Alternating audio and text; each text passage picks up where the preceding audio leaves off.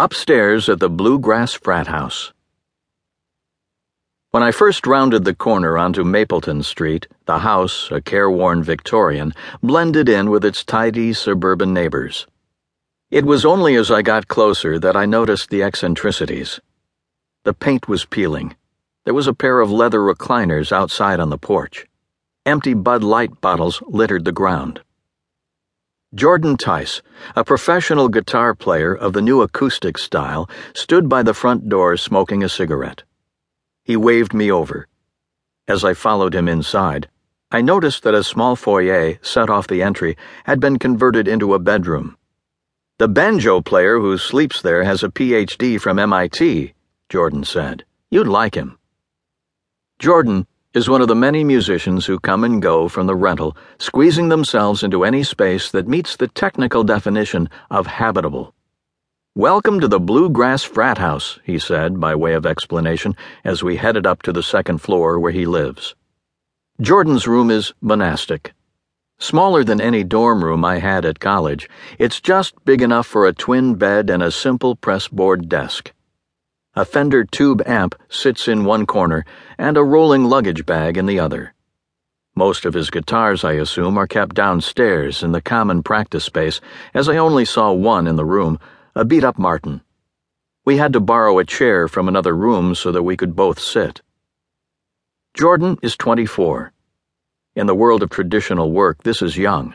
But when you consider that he signed his first record deal while still in high school, it's clear that in the world of acoustic music, Jordan's no rookie.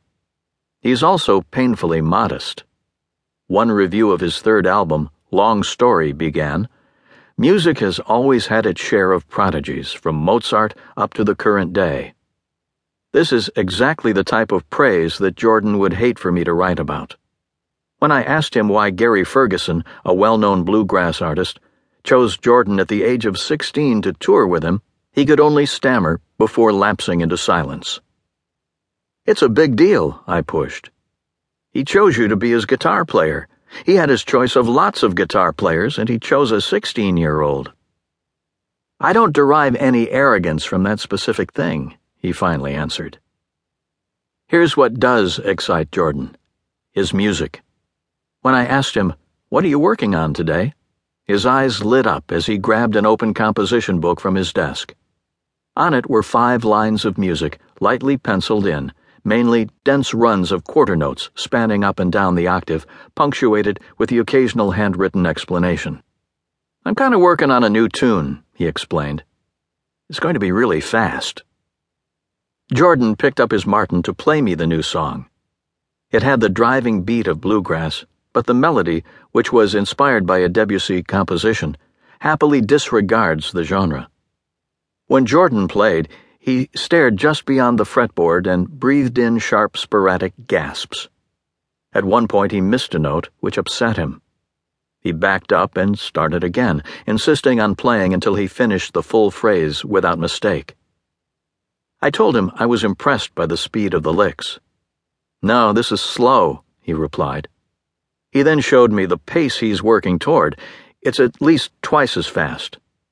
"I can't quite make the lead trail yet," he apologized after it slipped away from him. "I guess I could do it, but I can't get the notes to pop out yet like I want it."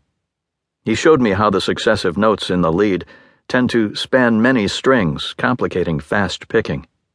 It's really wide. At my request, Jordan laid out his practice regimen for this song. He starts by playing slow enough that he can get the effects he desires. He wants the keynotes of the melody to ring while he fills the space in between with runs up and down the fretboard. Then he adds speed, just enough that he can't quite make things work. He repeats this again and again. "It's a physical and mental exercise," he explained. "You're trying to keep track of different melodies and things. In a piano, everything is laid out clearly in front of you, 10 fingers never getting in the way of one another. On the guitar, you have to budget your fingers." He called his work on this song his technical focus of the moment. In a typical day, if he's not preparing for a show, he'll practice with this same intensity, always playing just a little faster than he's comfortable, for 2 or 3 hours straight.